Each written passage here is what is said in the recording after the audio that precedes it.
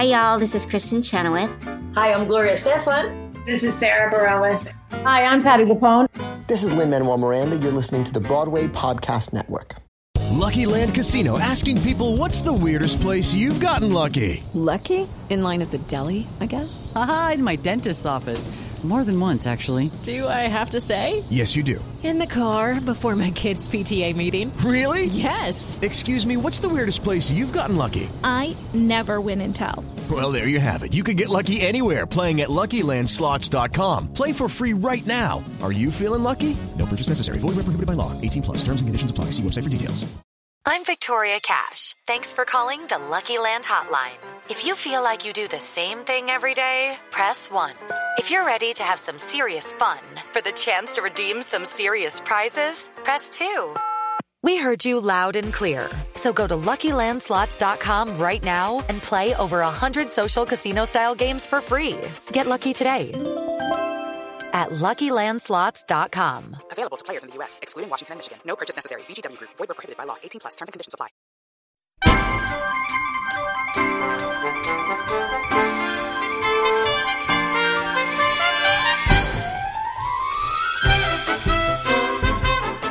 A 5, 6, 7, 8. Hi, everybody. I don't know. I'm going to keep all of this. Welcome to Broadway Breakdown. This is both of your hosts, Matt Koplik and John Wascavage. Yeah, it's John Wascavage. John was savage, am I right? That is what they call me in 2 circles. Yes.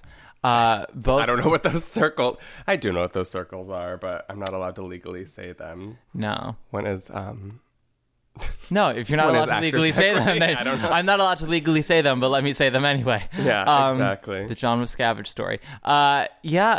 Welcome back to us. Last week we had Caitlin Frank on Obsession, and this week is us. Which I also feel like is a great thing for us to remind ourselves to welcome back to us. Welcome back to us. That sounds like a beautiful mantra for someone in rehab, for someone kind of like Marie Kondoing their life. Just welcome back to you. I feel like welcome back to us. I feel like that's the finale of some like new musical that's all about like self-love. Yeah, totally. Sort of like Light and Next Normal, but it's Welcome Back to Us. Yeah, that's exactly what I was picturing. I was exactly. It's gonna be one of those shows. Well, exactly. Well, if I were being like exactly myself, we came up with a new word, everybody. Thinking exactly. Stop it.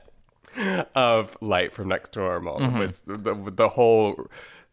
You know, kind of my life is just one ongoing detour to get to the main road. You know what I mean?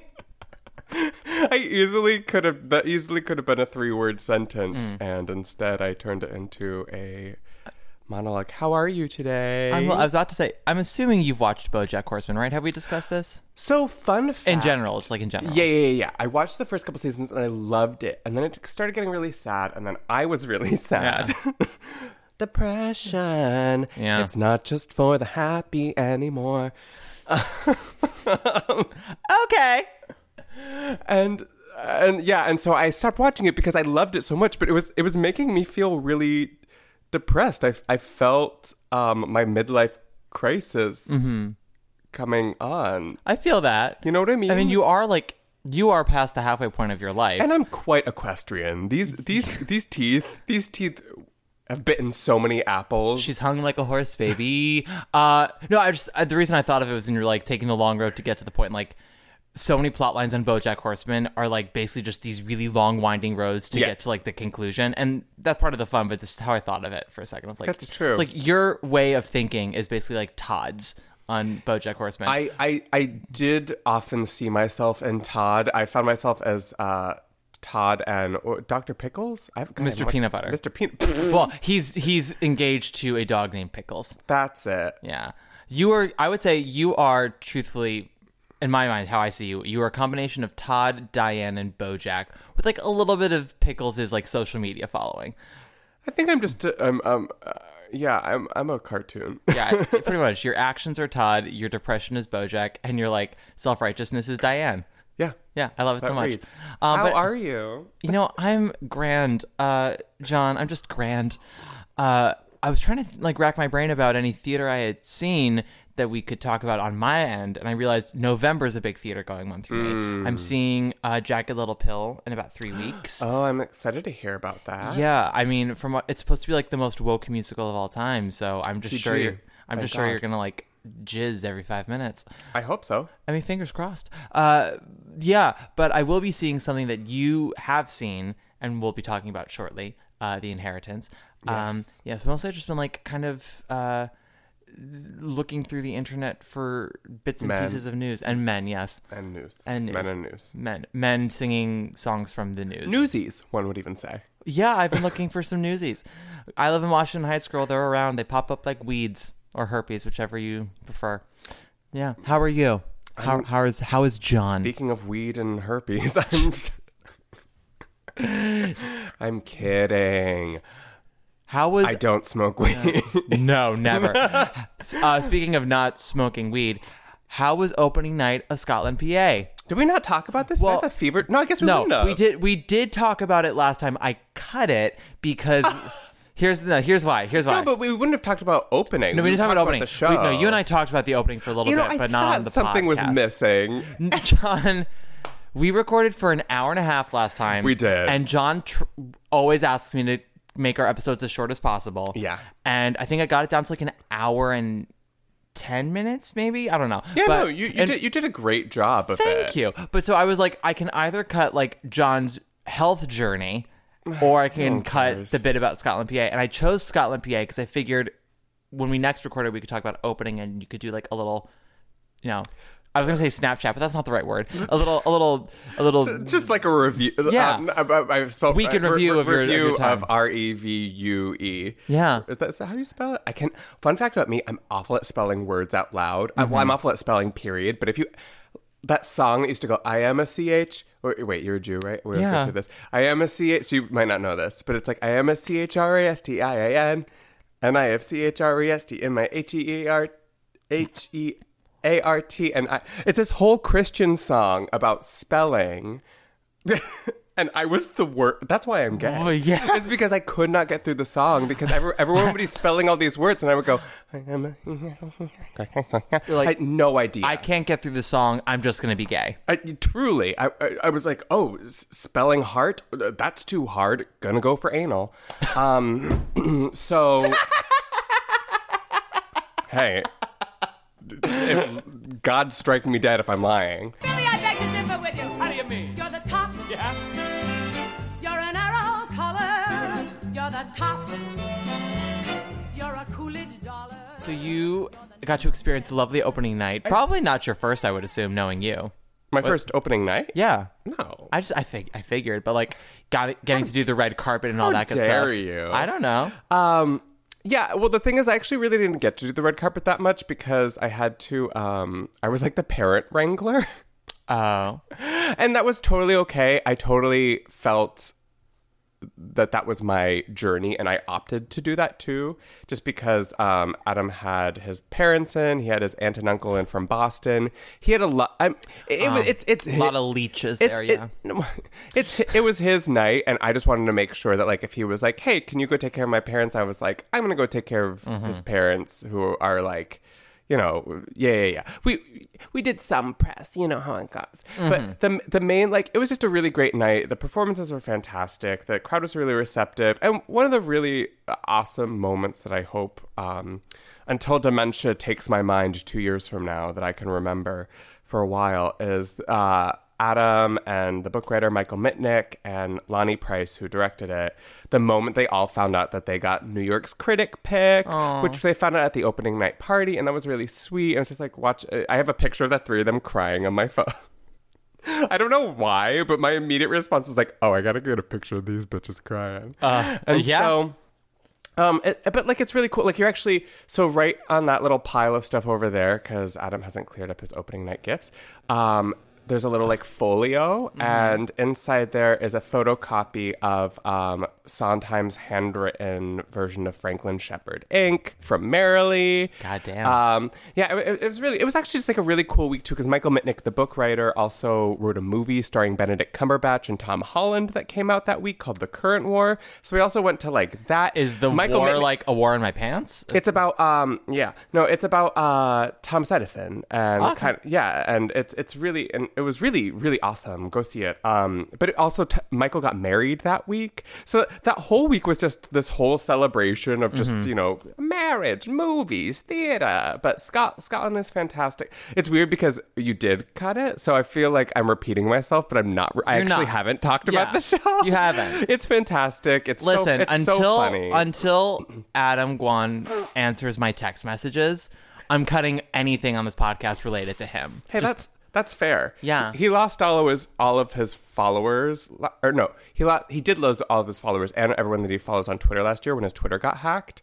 And he regained his followers, but when that happens, you have to go back and manually refollow everyone. Oh, and so he's hardly done that. But to this day, Alex Wise, I'll be like, hey, Adam and I were, and he'll be like, I refuse to say that name out loud because he does not follow me on Twitter anymore. And I was like, oh my God. This is the next feud. I mean, if you don't think that gay men can't find receipts, we have all the receipts. I'm just trying to like sprinkle in. I know that you're such a message board person, so I'm trying to sprinkle in little crumbs for people in message boards to be like, is there a feud going on? Oh, yeah. Were Alex Wise and Adam Guan and John in a throuple? Yes. Yes, they were. All the facts are there. But Scotland was great. Great. Scotland PA is fantastic. Just go see it. The songs are amazing. The performances are fantastic. I mean, it's so much fun. Like, I think before it froze, people wanted to laugh a lot, but they were like, oh, it's Macbeth, and so we have to.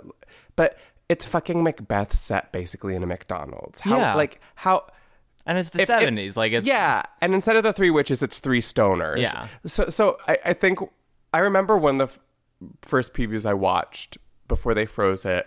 I remember like seeing this one gay man just like looking at him, and I feel like he just wanted to like. He was sitting like right in front of me, and I felt like he was just like what is the like? he was just giving off that energy, and I was like, sweetie, you're watching Macbeth and McDonald's. They're selling French fries during intermission. Go buy some. Just sit the fuck down. Did you just tell a gay man to eat starches? Yeah, please. Wow, that's homophobic. Yeah.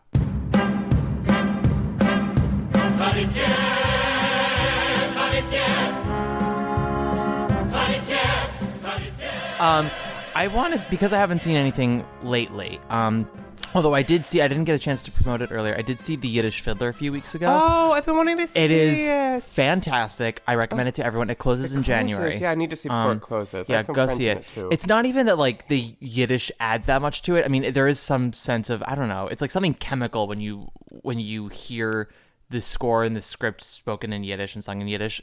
So like you can't really explain what it is that makes it so moving, but it's not even that. It's just that it's just a really well done production of Fiddler. Yeah. Like I found the last production to be well meaning but very cold and very austere. Yeah. And very lacking in energy and warmth. And Completely. This production has that in spades. It's so energetic and moving and funny. Like Fiddler's a funny show, and it has to be because it's 3 hours long. Exactly.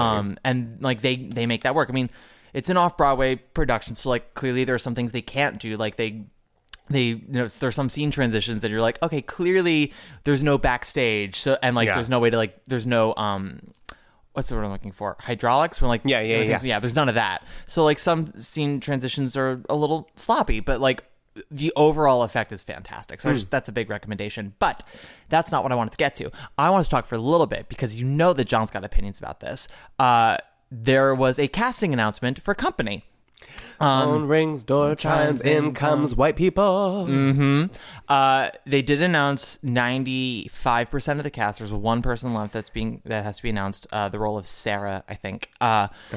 Yeah, but so it's a lot of overall very talented people. But yes, extremely, and majority white. Which, yeah.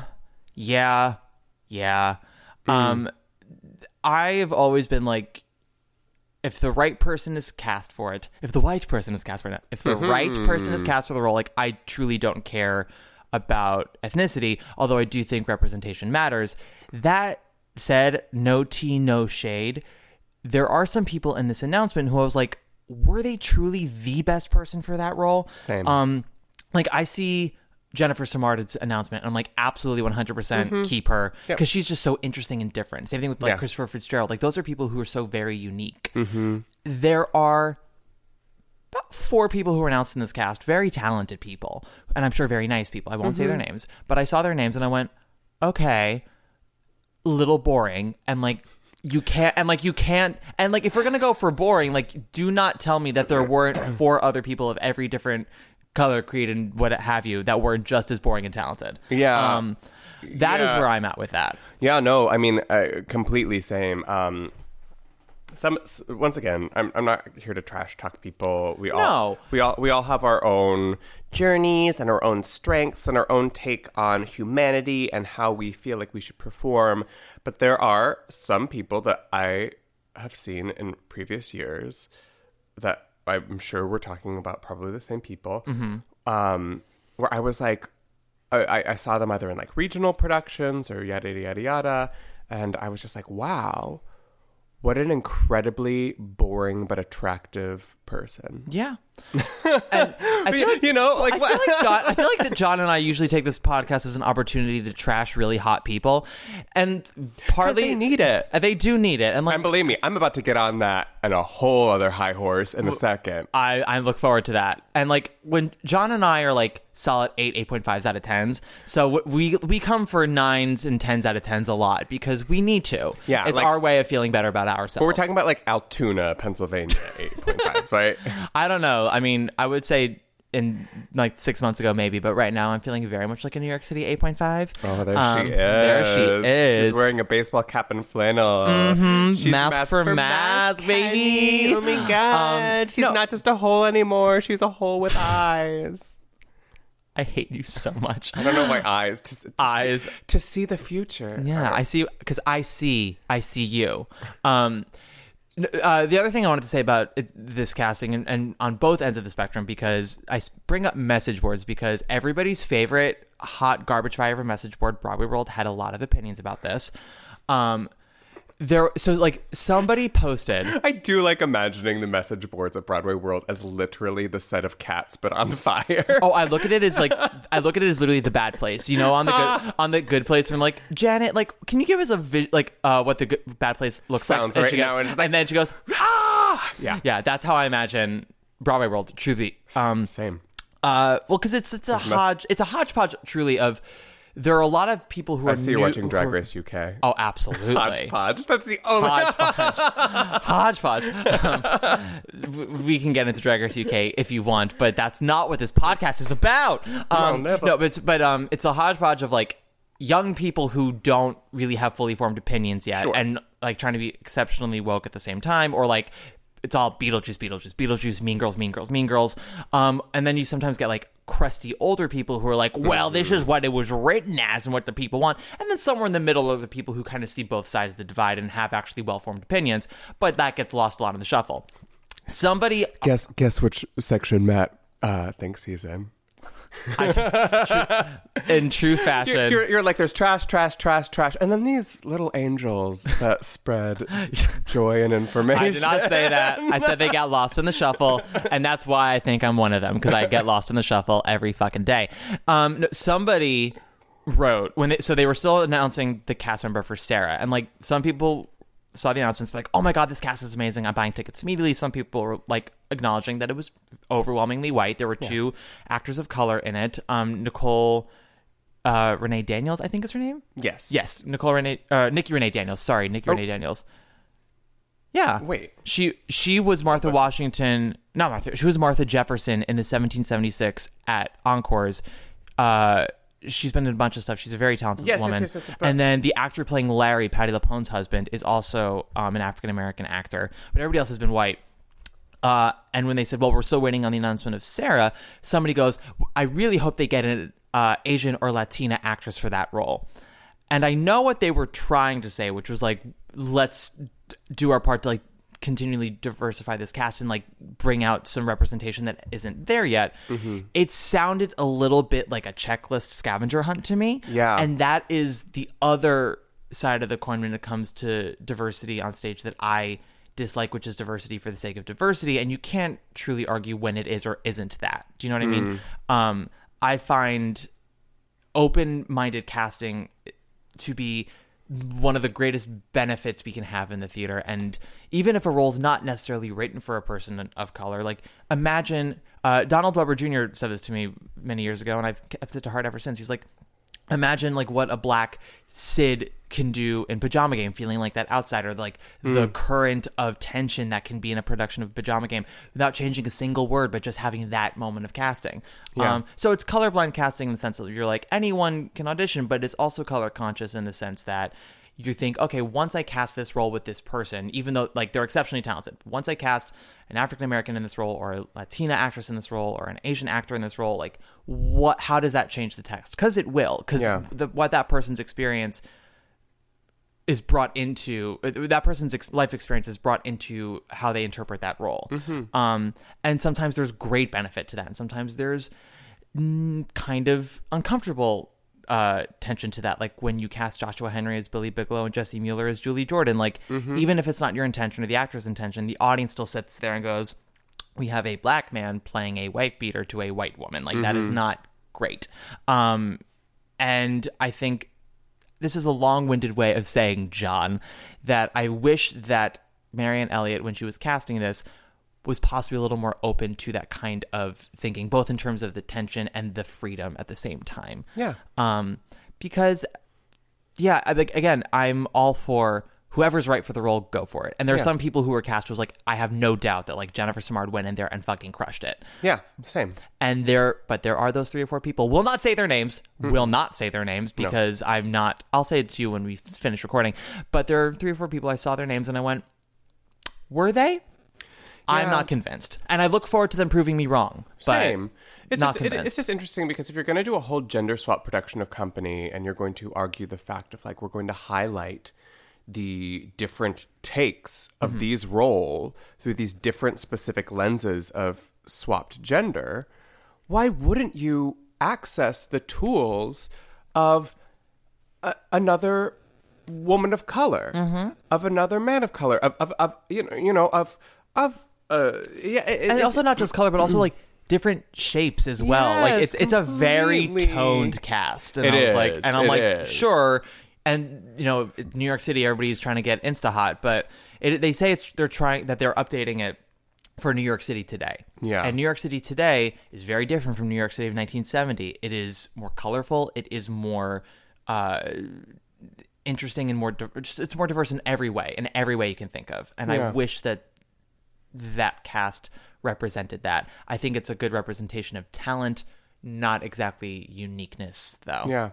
Yeah, it was interesting. This summer I got in a huge debate with a good friend of mine about the Little Shop at Pasadena production. Okay. And they were very adamant about the fact that they thought that it was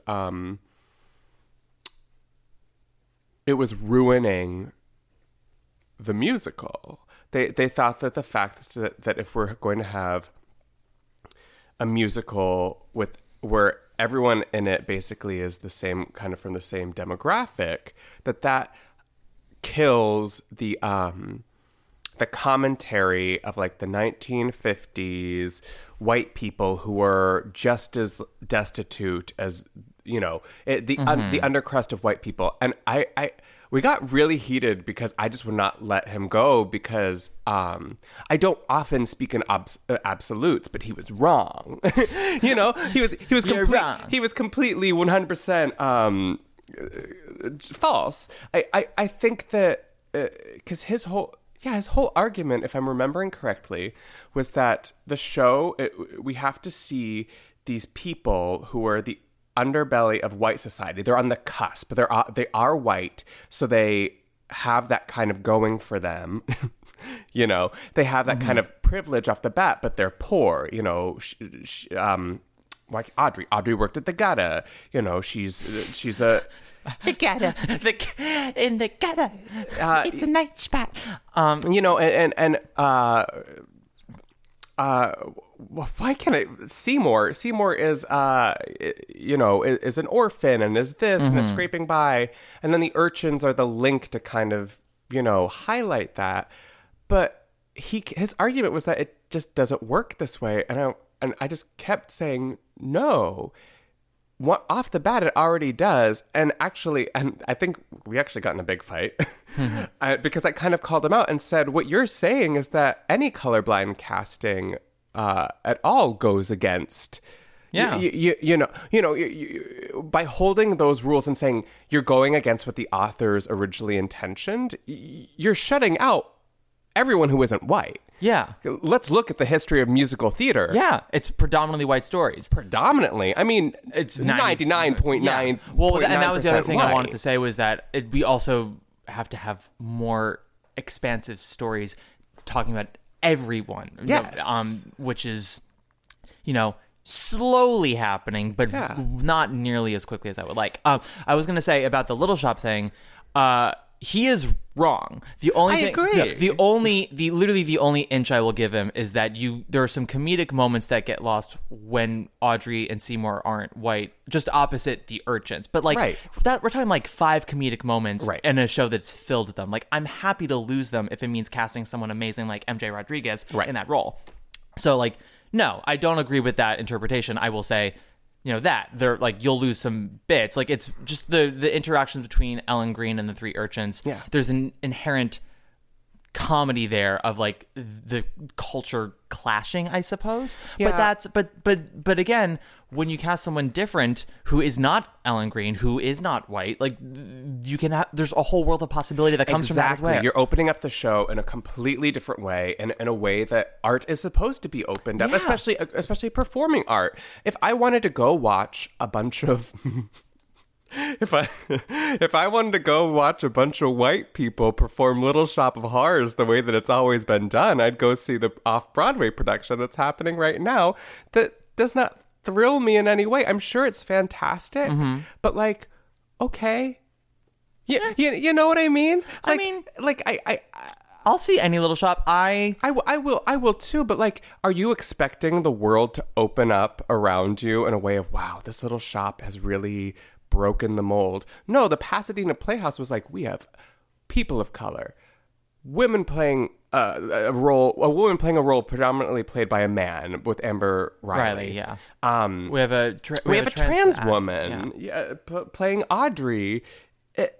And to me, that is so exciting and so there's no way that Little Shop has ever been done before, and it's going to capture parts of humanity that. It's the same with me for the Deaf West production of Spring Awakening. When they wrote that musical, do you think they thought, you know what? I hope some people who cannot hear this music can perform it. No, but Deaf West, which is an amazing company, was like, we're going to do this, and then created this amazing world of possibility and created one of the most moving pieces of theater I've ever seen. So I don't know. I'm a little. I know that. It's that thing again too of two cisgender white guys talking about the need for more diversity in a living room in Queens. Sure, that is who we are. Exactly, and so it's what is anyone really listening out there? But are you? Oh, I mean, yes, we are 2 cisgendered white men, but we also, this has been. I can't speak for you, but this has been my passion and what I've always thought about since I had thoughts.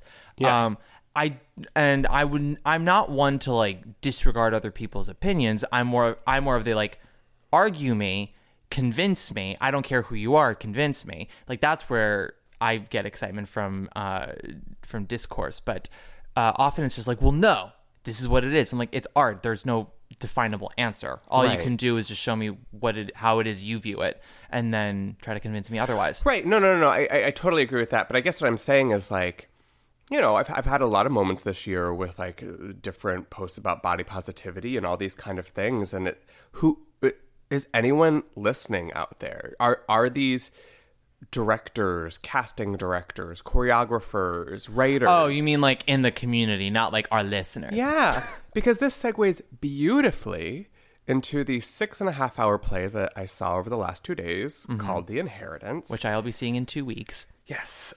Transferred over from the Old Vic, I think it was. I think so, yeah. Yeah, on the West End. Written by Matthew Lopez. It is his queerification of the novel Howard's End. Howard's End. Excuse me, by oh my god, why can't I think of his name? Morris? No. Morgan something, who was a queer author. And I think he wrote this book in the early, he wrote about it like 100 years ago, or early 1900s, I believe. And so it's very interesting. It totally gives off a lot of The Hours vibes in the sense of like, not that it ever goes back to that, or like it stays pretty much within like the range, even though it does have a couple flashbacks from like the early 80s to modern day New York. So, about, what is that? Almost 40 years? Yeah. So the last almost 40 years. It's interesting you say The Hours because Stephen Daldry, who directed The Inheritance, also directed the movie version of The Hours. Yeah, I didn't know that, but I see that 100% because the whole time I kept thinking of The Hours. Well, and I think he's a great choice for that because if you look at The Hours, like that's what it is. It's a retelling of Mrs. Dalloway and the Virginia Woolf story and this and that. Yes, it's the origin of Mrs. Dalloway, the book, as well as someone living out the life of Mrs. Dalloway and someone who has been affected by reading Mrs. Dalloway. So there's that thread. And that's a sort of the common thread in The Inheritance. Okay. Everyone's read these books by these authors and they're living those lives. Right. It also, from what I understand, the reason there are a lot of 80s flashbacks is that it's part of it is also like commentary on modern young gay men and like their lack of understanding of the struggles that have led them to a lot of the freedoms they have today. And that's sort of what The Inheritance has meant. Again, have not seen it, have not even read it. This is what has been relayed to me by a couple of people. Yeah, no, I think that's definitely a huge undercurrent of the whole show.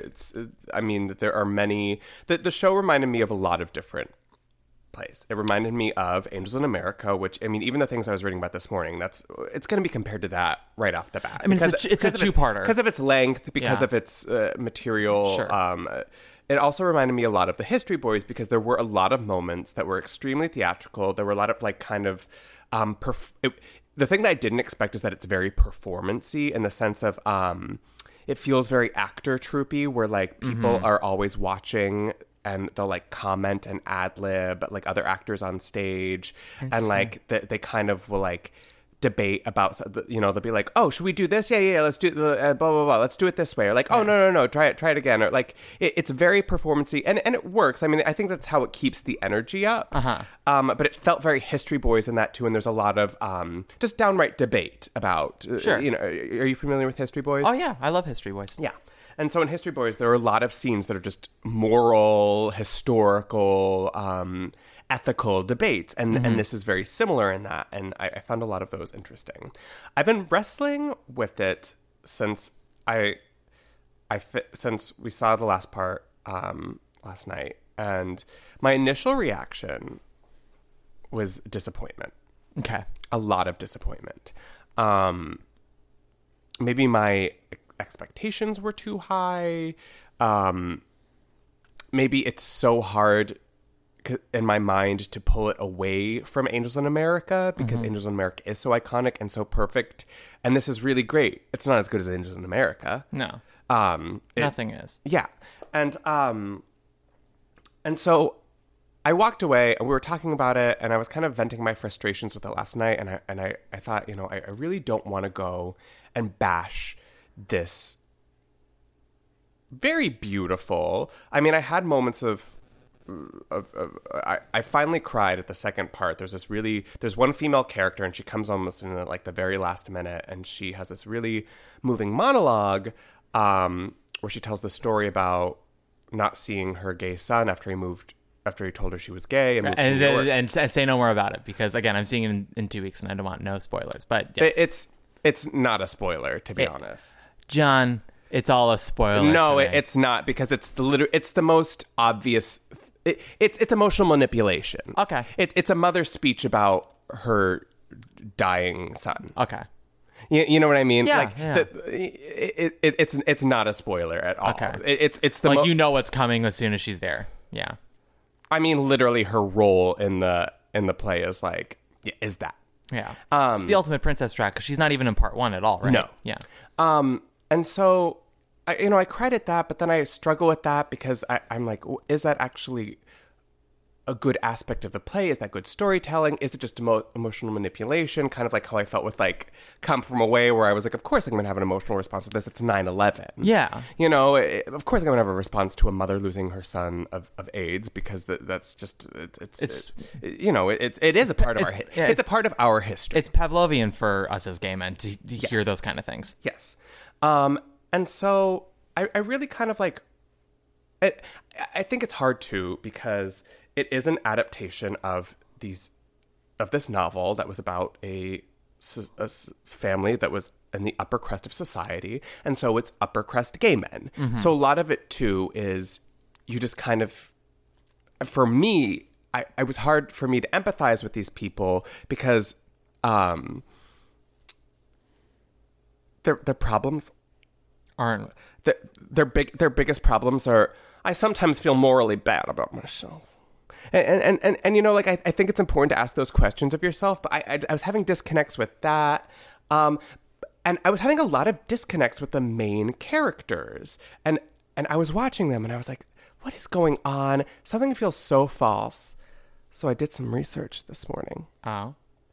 3 of the main leads, 3 of the young male leads, and I'd say arguably there's like 4, maybe 5 leads, but there are 3 definite.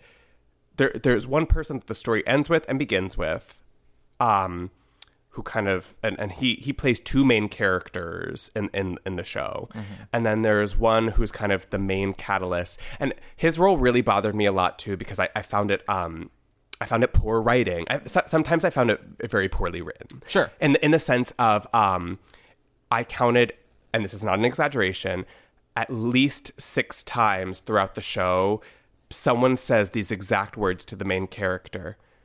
Gosh, you are just so special and you don't even know it. Or something in the sense of, why can't you see just how special you are? But yet he does nothing that makes him special. It's what I call the Rory Gilmore effect. Exactly. Every character is telling us that Rory Gilmore is special and smart and different, and we never see it. But we never see it. All we see is someone who looks like Alexis Bledel who reads books. Yeah, and so I had that issue, and so there's that main character, and then there's kind of this train wreck main character who, you know, kind of falls into alcoholism, extreme drug use, depressed, suicidal gay man who, I don't want to spoil this for you, but literally has some of the worst. There's a plot line about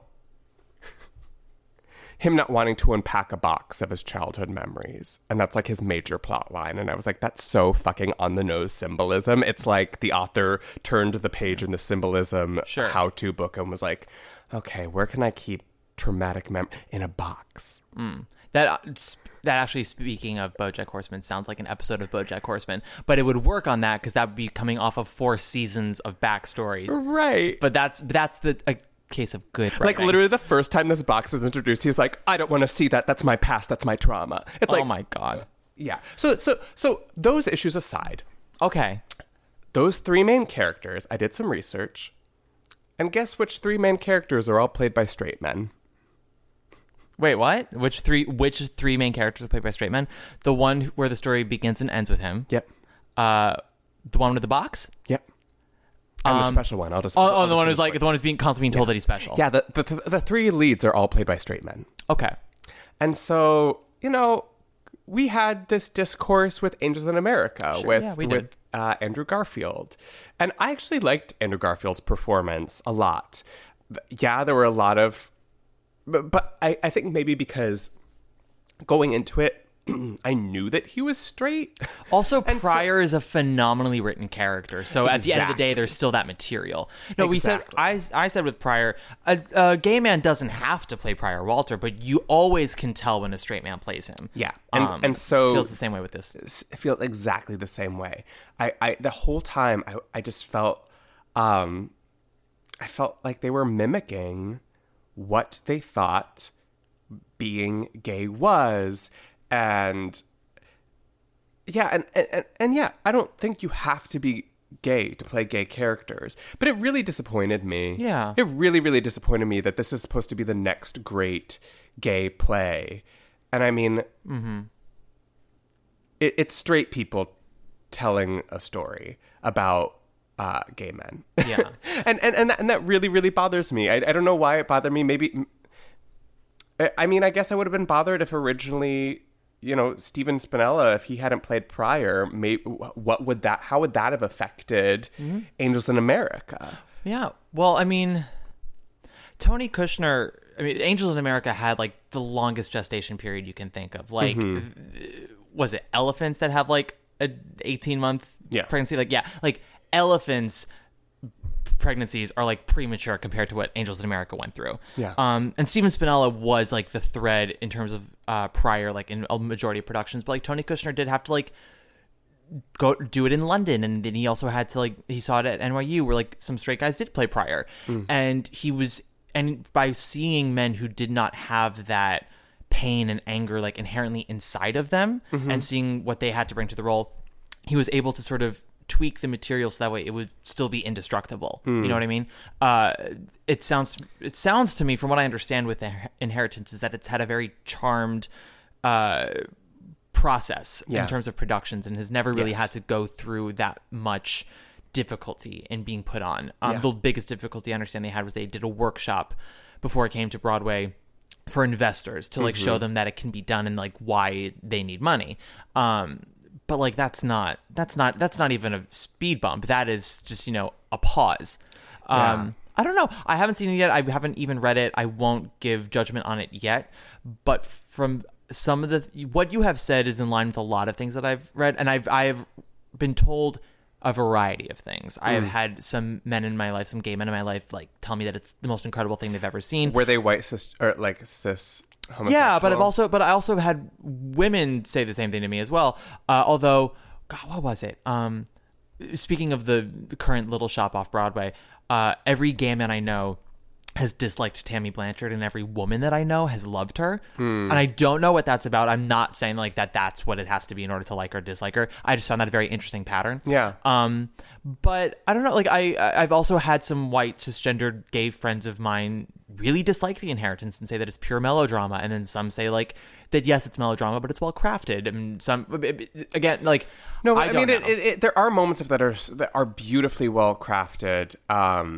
And it is melodrama, without a doubt. And it does a great job of finding the humor. But the thing that I heard from a lot of people was that they felt it played it very safe in a lot of ways. Like for a show that is so large in its length and tries to tackle all these themes, it does it in a very safe and, as you said, like manipulative approach. Yeah, I despised the end of part one. Okay. Like actually viscerally was like, I wouldn't say angry, but it was just I didn't get from it what I think they thought they were going to get from it, and I'd be very intrigued to hear your thoughts on it, because I think it's a beautiful moment in a lot of ways, but at least the way that it was the night that we saw it, and I mean it is still in previews, maybe they're tweaking things. It was so excessive. It was so it turned so precious. Ugh. Okay. And yeah, I don't know. So I mean, I've been reading more things about storytelling and why we should tell different stories and how to craft a story that really does a great job of capturing humanity and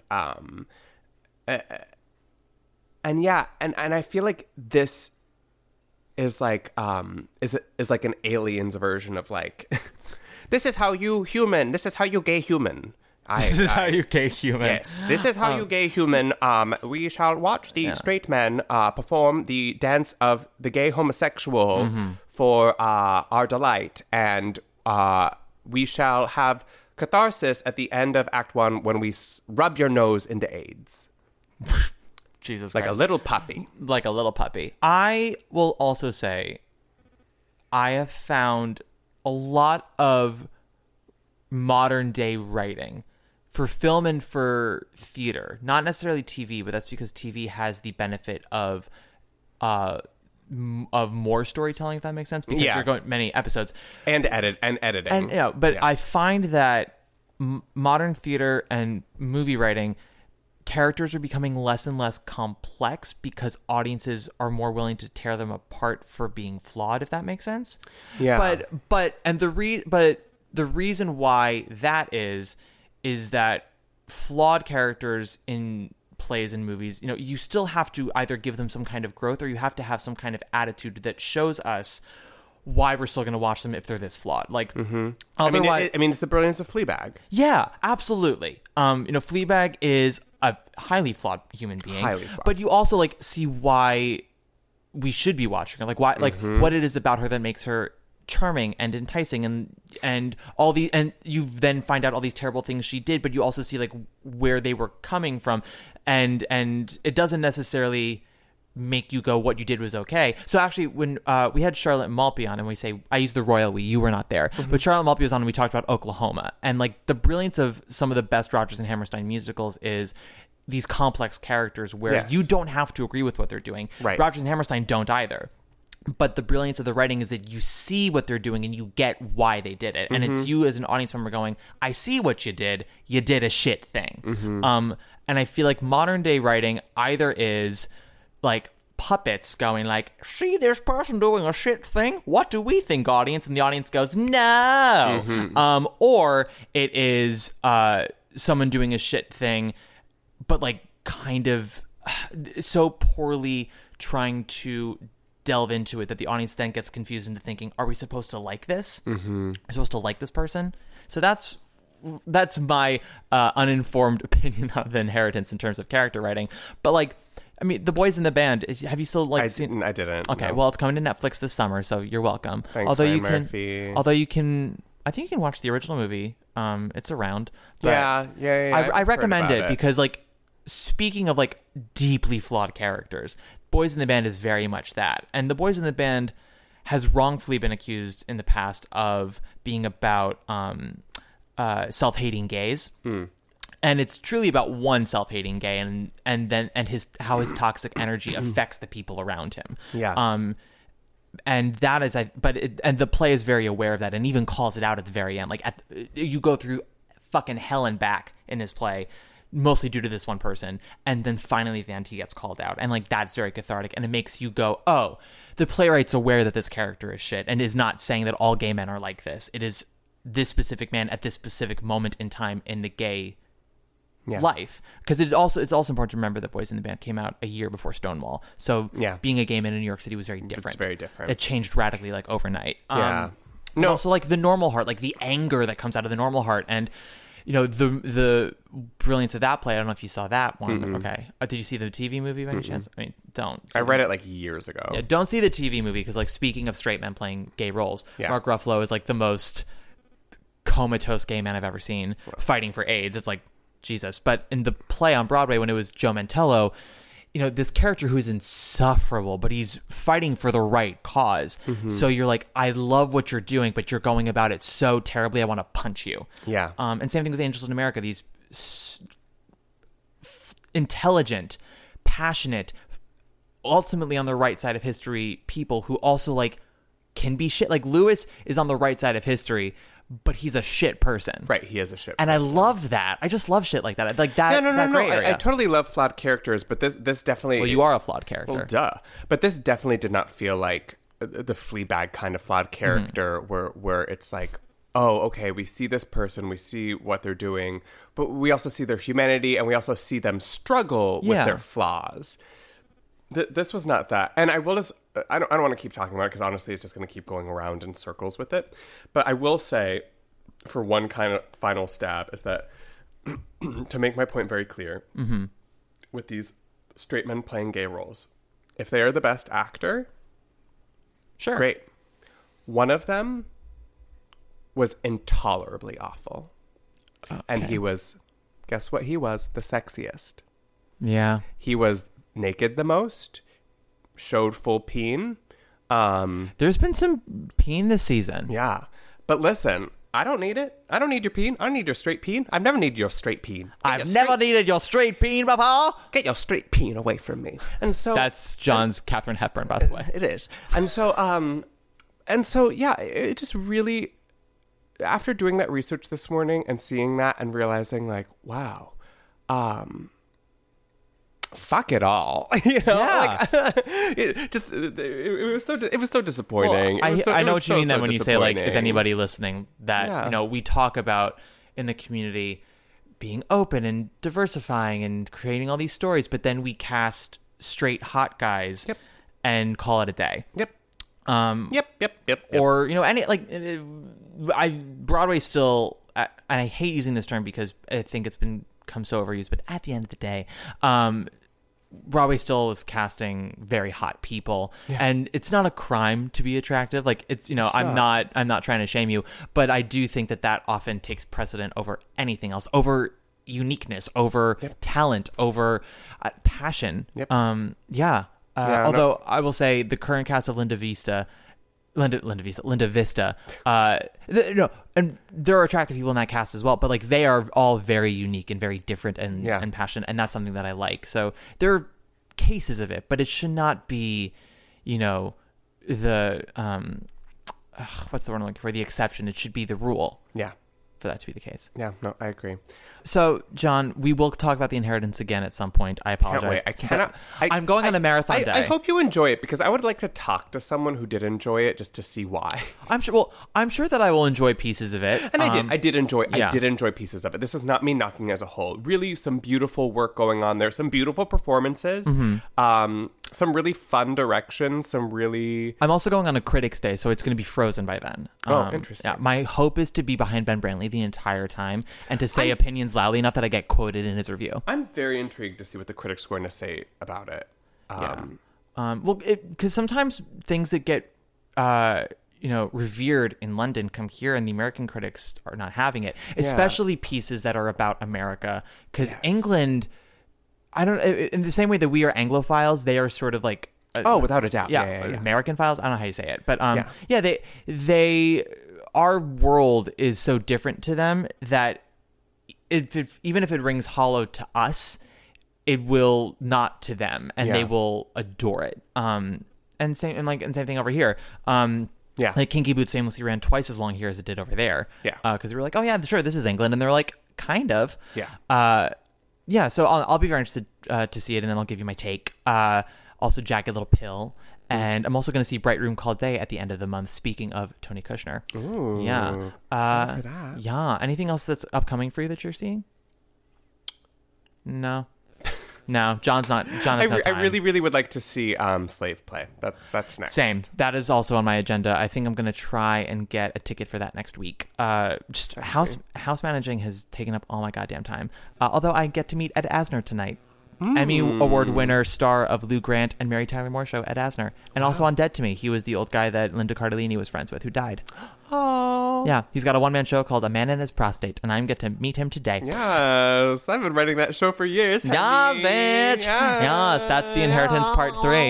Inheritance. Yes.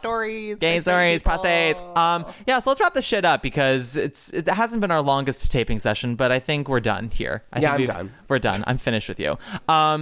Who do I want us to play us out today? You know who we haven't had yet, and it's a crime we haven't? Sherry Renee Scott. Up the ladder to the... Or we could do... So bring me on There's my nothing I finest. love more than a Mormon girl belting, so please. Yes. Mennonite. Is it the same thing? Isn't she Mormon? Mennonite. Is it the same thing? You say tomato, I say tomato. You say tomato, I say The Inheritance. Exactly. All right. So, yes, you can find John Miscavige on Twitter and Instagram. I'm always going to do this. Going to plug the social media. Oh, yeah, so smart. Yeah, social media, Instagram, Twitter, John Miscavige. John Miscavige. And you can find Matt Koplik at Sloppy Pig Bottom. R.S. Sloppy Pig Bottoms are us.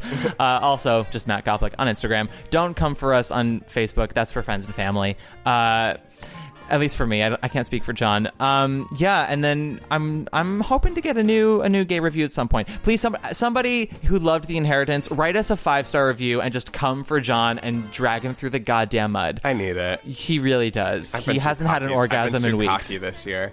Anyway, so okay. Bye. This has been Broadway Breakdown. Here's Sherry Renee Scott. Bye, Sherry. Bye. Pardon me if I fly off the handle. No place else on earth can hold the candle. So Benny VDVC folks, let's face it, juicy CC folks. Excuse moi if I spout. I'm letting my je ne sais quoi out. I'm sorry to shout, but here.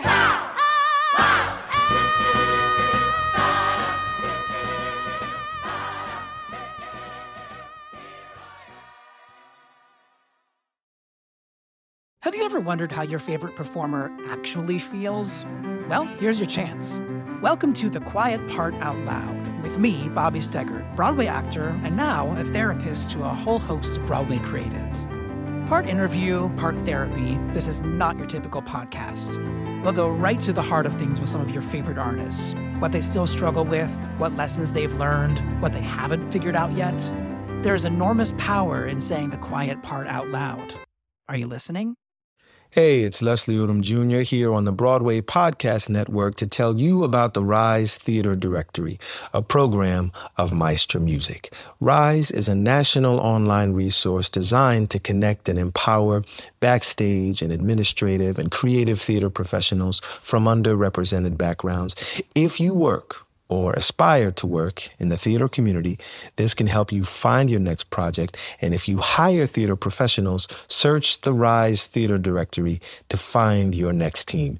Create your profile now and get more information by visiting risetheater.org. That's theater with an RERISETHEATRE.org, because only together we rise.